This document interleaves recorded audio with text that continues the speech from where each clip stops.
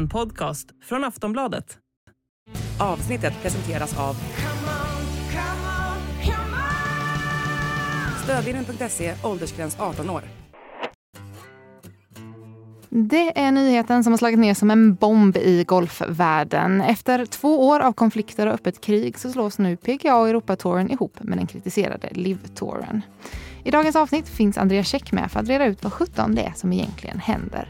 Varför sker denna sammanslagning just nu? Hur har reaktionerna varit efter beskedet? Vad säger spelarna som tidigare tackat nej till LIV-touren? Och vad innebär allt det här för framtiden inom proffsgolfen?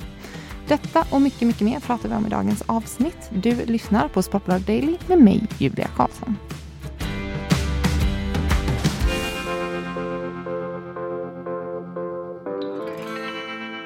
Ja, Andreas Käck, då är det alltså så att PGA-touren och LIV-touren kommer slås ihop. Du kan väl berätta lite, vad innebär det här? Ja, det är fortfarande lite oklart exakt vad det innebär i och med att det är så himla färskt. Den här nyheten kom ju på tisdagen den här veckan. Så att det ska ju fortfarande stakas ut då exakt hur formatet ska se ut, vilka tävlingar som ska spelas, var de ska spelas, vilka som ska arrangera, vilka spelare som får vara med och så vidare. Så det återstår att se. Men nyheten att LIV och PGA och Europa-touren då slås ihop, den kom ju som en stor chock och lite från ingenstans med tanke på hur infekterat det har varit mellan de här 3 parterna de senaste åren. Ja, alltså jag blev chockad när jag såg flashen komma. Jag tänker, du som ändå är inne i svängen mer, det var liksom helt oväntat eller? Ja, det skulle jag säga. Oftast när det kommer golfnyheter så brukar det läcka ut liksom, till amerikanska journalister. Nu kom det här som en bomb, som en blixt från klar himmel, och spelarna själva fick ju nyheten på Twitter och sociala medier. Så att det var ju verkligen ett par enskilda personer, de styrande från varje tour, som hade suttit ner bakom lyckta dörrar och fattat det här beslutet bakom allas rygg. Så det var verkligen en blixt från klar himmel, absolut. Ja, för det har ju varit det har ju varit öppet krig och infekterat mellan LIV och PGA framförallt. Du kan väl börja med att berätta lite om det kanske? Ja, vi kan ju dra bakgrunden. Så här, det var 2 år sedan då som LIV gjorde entré på den här stora golfscenen med dunder och brak. De kom in med rent Saudi-finansierat projekt. Pengarna kommer direkt från den statliga saudiska investeringsfonden. Så de startade liksom en ny golftour som skulle utmana de här 2 traditionella, det vill säga PGA-touren i USA och Europa-touren som numera heter DP World Tour i Europa. Och det var ju jättekontroversiellt, framförallt för att pengarna kom från Saudi med allt vad det innebär och deras liksom syn på mänskliga rättigheter och pressfrihet och så vidare och så vidare. Och från början så jag och många andra hade lite svårt att ta det här på allvar. Liksom, vad är det här för en utmanare? Kommer det verkligen bli något av det här? Och det började ju lite trevande för LIV. De signade ju spelare som var väldigt okända för den breda massan. Men då var ju de i ett skede där de egentligen bara ville ha spelare. Skit i vilka spelare, bara vi får några spelare så att vi kan starta upp det här projektet. Sen började det väl egentligen med att Phil Mickelson, som är en av de riktigt stora golfikonerna i världen, alltså på senare tid kanske den näst största, liksom medialt största stjärnan efter Tiger Woods. Han hoppade över då från PGA-touren till LIV. Det blev ju startskottet på en hel våg av spelare som bytte sida. Henrik Stenson bland annat. Dustin Johnson, Brooks Koepka gick över. De var ju liksom topp i världen. Cameron Smith gick över veckan efter han hade vunnit British Open i Europa, som är liksom den mest så här anrika turneringen vi har på europeisk mark. Så att tappa liksom den nyblivna British Open-mästaren till LIV veckan efter, det var ett dråpslag för LIV. Och sen dess så har ju golfvärlden varit väldigt splittrad då, av förklarliga skäl. För då har du ju helt plötsligt 10-20 av de bästa spelarna på LIV-touren. Och det urholkar ju liksom värdet och betydelsen av PGA-tourens och Europa-tourens tävlingar när de mesta spelarna inte ens är med. Och det har ju varit infekterat. De här tourerna har varit som du var inne på i början, ett öppet krig i stort sett. De har stämt varandra till höger och vänster och Spelarna har varit ute och kritiserat varandra. Och i grund och botten så handlar ju kärnfrågan är ju pengar. Pengar har alltid varit stort inom golfen. Det är ju hutlösa summor de spelar om på PGA-touren också. Men Saudi-pengarna är ju på en helt egen nivå. Och det såg vi ju, de här spelarna som bytte sida då, Dustin Johnson, Brooks Koepka, de fick ju över 1 miljard kronor var bara för att gå dit. Så att det sticker ju i ögonen på folk. Och ja, eftersom att det var så infekterat så trodde man ju inte att de här tre parterna skulle komma överens. Men det har de ju uppenbarligen gjort. Gud, det finns mycket frågor. Men vad är det som har förändrats nu? Alltså varför nu liksom? Det är ju en bra fråga och det vet man ju inte riktigt. Men det man kan konstatera är att rent sportligt så har det inte riktigt blivit bra för någon. PGA-touren har ju tappat sin status i och med att de har förlorat så många stjärnspelare. Så de har ju haft panik. Jag tror de också tänkte lite grann i början att ja, men LIV-touren, det är en storm som kommer blåsa förbi. Liksom. Golf, det är en traditionell sport, en anrik sport. Folk vill ha det liksom traditionellt nobla golfmaskineriet fortfarande. Men det visade sig att det var ju inte alls så. Money talks. Och så tänkte spelarna också. Så att PGA-touren fick ju panik. Och de tänkte, hur ska vi liksom kontra på det här? Och då började de själva ändra om i sin struktur med fler så kallade elevated events. Där det var liksom obligatoriskt för de högst rankade spelarna att vara med. Och det var mycket högre prispengar på de tävlingarna. Sen kan man ju fråga sig idag, det här vet inte jag, det är bara spekulationer nu, men jag gissar att PGA-touren insåg att helvete, nu har ju vi lovat våra spelare så här mycket pengar. Var ska de pengarna komma ifrån? Samtidigt som de låg i liksom juridiska strider med LIV som också kostade väldigt mycket pengar.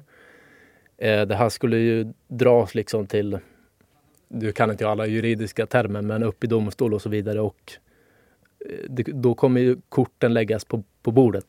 Och PGA-touren kanske inte ville att vissa saker skulle komma fram. För när de slöt det här avtalet med LIV nu så blev det ju också att de drog ett streck över alla juridiska processer som man startade. Så de är ju borta nu. Så de börjar om liksom på en helt ny kula nu, LIV och PGA med varandra kan man ju säga nästan då. Ja, exakt så är det. De tre tourerna ska verka under samma ekonomiska paraply. Och det som det är sagt från PGA-tourens sida är ju att det är de som ska vara arrangör. Det är de som ska styra och ställa. Men pengarna ska komma från LIV. Och då är det ju, pengarna kommer ju egentligen från den saudiska statliga investeringsfonden, PIF. Så det är de som kommer finansiera hela det här projektet. Vad säger spelarna? Jag tänker det är ju jättemånga spelare som har sagt nej till LIV och alla de här miljarder kronorna. Vad är deras reaktioner nu? Det var uppror igår skulle jag säga. Alltså på tisdagen då, när den här nyheten kom. De är ju borta i Kanada nu och ska spela Canadian Open. Så alla stora PGA-stjärnor är på plats där då. Och så kommer den här nyheten som är blixt från klar himmel även för dem.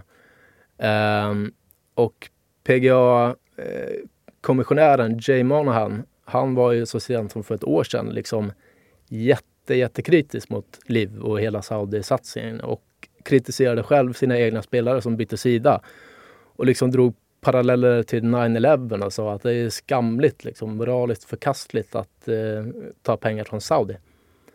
Och nu har han själv sålt sig själv till Saudi.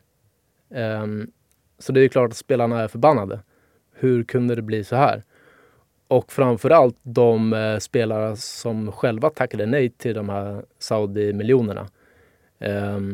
Alltså att Dustin Johnson och Brooks Koepka fick 1 miljard var. Ja, det var ju för att de var sådana enorma stjärnor. Hideki Matsuyama som är den största japanska stjärnan. Han ska ha blivit erbjuden typ $5 miljarder för att gå till LIV. Och det var ju för att LIV ville säkra liksom hela den asiatiska marknaden. Tiger Woods erbjuden $7 miljarder. Det är ju fantasisummor. Men vi har ju också alltså, lägre rankade spelare som blev erbjudna 200-300 miljoner kronor för att hoppa över till LIV. Ludvig Åberg, svenska supertalangen som precis har blivit proffs. Han var ju amatör då för 1,5-2 år sedan när han fick ett erbjudande från LIV på 150 miljoner kronor. Det säger ju ganska mycket att de erbjuder 150 mille till en amatör liksom, som inte ens är ett namn inom golfen än. Så att det är klart att det sticker i ögonen för de här spelarna som tänker nu att jaha, jag tackade nej till 300 mille för att jag var lojal mot PGA-touren. Och nu kommer alla de här nissarna som svek oss tillbaka. Vi välkomnar dem tillbaka in i värmen liksom. Och så kommer de hit och sola sig i glansen med sina hundratals miljoner kronor som jag själv tackade nej till. Det är klart att det svider. Och det är klart att de är upprörda. Det låter faktiskt helt sjukt. Ja, men det är ju helt sjukt. Och för jag antar att liksom spelarna kommer inte få någon... Alltså sen är det är ju liksom halva grejen, men de kommer inte få någon ekonomisk kompensation så här nu, antar jag, PGA-spelarna. Det pratas ju redan om det. I och med att det är så färskt så vet man ju inte som sagt hur allting kommer att fungera nu framöver. Men så här, Saudi har ju obegränsat med pengar. Och det har redan liksom börjat viskas om att de här spelarna som tackade nej ska få någon slags kompensation. Att alla spelare som var lojala till PGA-touren ska få liksom en klumpsumma i pengar.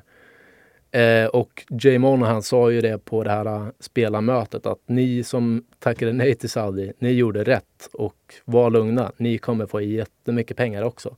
Och det kommer de ju såklart få eftersom att golfen kommer ju bli ännu mer ekonomiskt dopad nu när det är Saudi som rattar allting.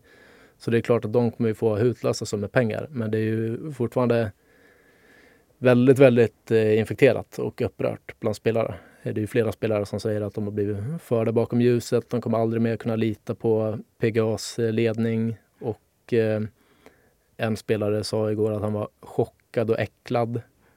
Och under det här spelarmötet då, som jag återkommer till, det skedde ju då i Kanada eftersom att alla spelare är där nu. Och där ska det ju också ha varit upprorsstämning bland spelarna gentemot kommissionären Jay Monahan.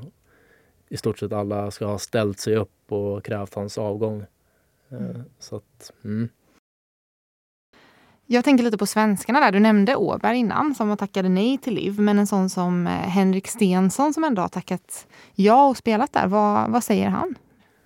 Ja, han uttalade sig jättekort bara precis efter beskedet kom och sa i stort sett att det var så nytt så att han har inte hunnit landa i det än. Men det blir ju intressant med Henrik Stenson för det har ju varit en jättestor snackis i Sverige.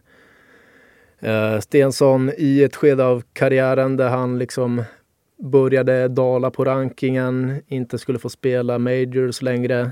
Han valde ju att hoppa över till LIV-touren av ekonomiska skäl och familjemässiga skäl. Därför att på LIV-touren skulle han behöva spela mycket färre tävlingar och få mycket mer pengar. Men det var ju ett kontroversiellt beslut eftersom att han är svensk och alla de värden vi står för och han gick över till en golfapparat som stöttas direkt av Saudi. Och många var ju snabba med att ta avstånd från det här. Mig själv inkluderad. Vi liksom kritiserade ju honom för det här. Svenska golfförbundet sa upp sitt samarbete med honom. Han blev av med sin kaptensroll för Ryder Cup-laget i den här stora lagtävlingen då mellan Europa och USA. Så han blev ju typ cancellad nästan kan man säga i Sverige. Men vad händer nu då? För att nu tas ju alla tillbaka in i värmen. Svenska golfförbundet gick ut och sa ja men det är klart vi måste ju fundera på om vi ska ta tillbaka Henrik Stenson beroende på vad han själv vill. Han kanske känner att det finns inget samarbete här längre med tanke på vad som har hänt. Det blir också spännande att se om de tas tillbaka in i Ryder Cup-laget. Förutom Henrik Stenson så blev ju även Sergio Garcia, Lee Westwood och Ian Poulter som är jättestora liksom Ryder Cup-ikoner. De fick ju sitt medlemskap på Europa-touren uppsagt och blev bestraffade med böter för att de har gått till LIV. Och nu har liksom Europa-touren själva sålt sig till LIV och alla ska tas tillbaka in i värmen.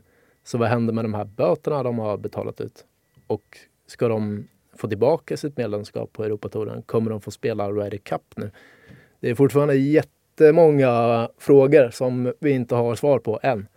Och därför blir det väldigt spännande att se då hur allt det här kommer att arta sig. Hur kommer det påverka sporten tävlingsmässigt framöver? Liksom? Det är det, för att nu har vi suttit där och pratat liksom med lite kräksmak i munnen. För så är det ju. Så som hela den här soppan har liksom artat sig. Att det är ju vedervärdigt vilket hyckleri de har sysslat med. Och Jay Monahan och även Europa-tourens chef. Hur de bara har kunnat först ta så starkt avstånd från det här och sen själva sälja ut sig. Men rent sportsligt så kommer det här bli bra. Därför att under de senaste 2 åren när det har varit sådana stridigheter och slitningar mellan alla parter och spelare som är i bråk med varandra, det har ju tagit fokus från sporten.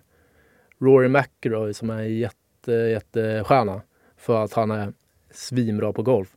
Han har ju i ett halvårs tid behövt svara på frågor om LIV inför varje tävling. Varenda presskonferens han har gjort så har han fått 7 av 10 frågor har ju handlat om LIV. Därför att han har varit en slags talesperson utåt från PGA-tourens sida. Det har man ju sett på hans spel också. Att han har inte fixat att dels försöka fokusera på golf men också ta en strid som... Ja, han valde ju att göra det men det var ju inte liksom... Det blev ju naturligt att det föll på hans bord bara för att han är en så stor stjärna. Men också liksom sändningarna. Det är snack hela tiden om alla problem. Och nu vet man ju att nu kommer vi få alla stora stjärnor i samma tävlingar. Alla världsstjärnor kommer spela majors. Exakt hur formatet kommer se ut, det vet man inte riktigt. Men det vi vet är att alla bästa spelare kommer vara med i samma tävling. Och det kommer, kanske inte direkt, men inom en hyfsat snar framtid bli fokus på golfen igen. Och det vill man ju ha som golfälskare och tv-tittare. Rent sportsligt så var det här ett bra beslut. Det är bra att det blir så här. Men det finns fortfarande en avsmak och liksom en unken doft kring det hela. Ja, det är mycket ovisst för golfens framtid. Vi får se vad som händer framöver. Tack så mycket Andreas Käck för att du vill vara med och prata i dagens Sportbladet Daily. Tack så mycket. Du har lyssnat på en podcast från Aftonbladet. Ansvarig utgivare är Lena K. Samuelsson.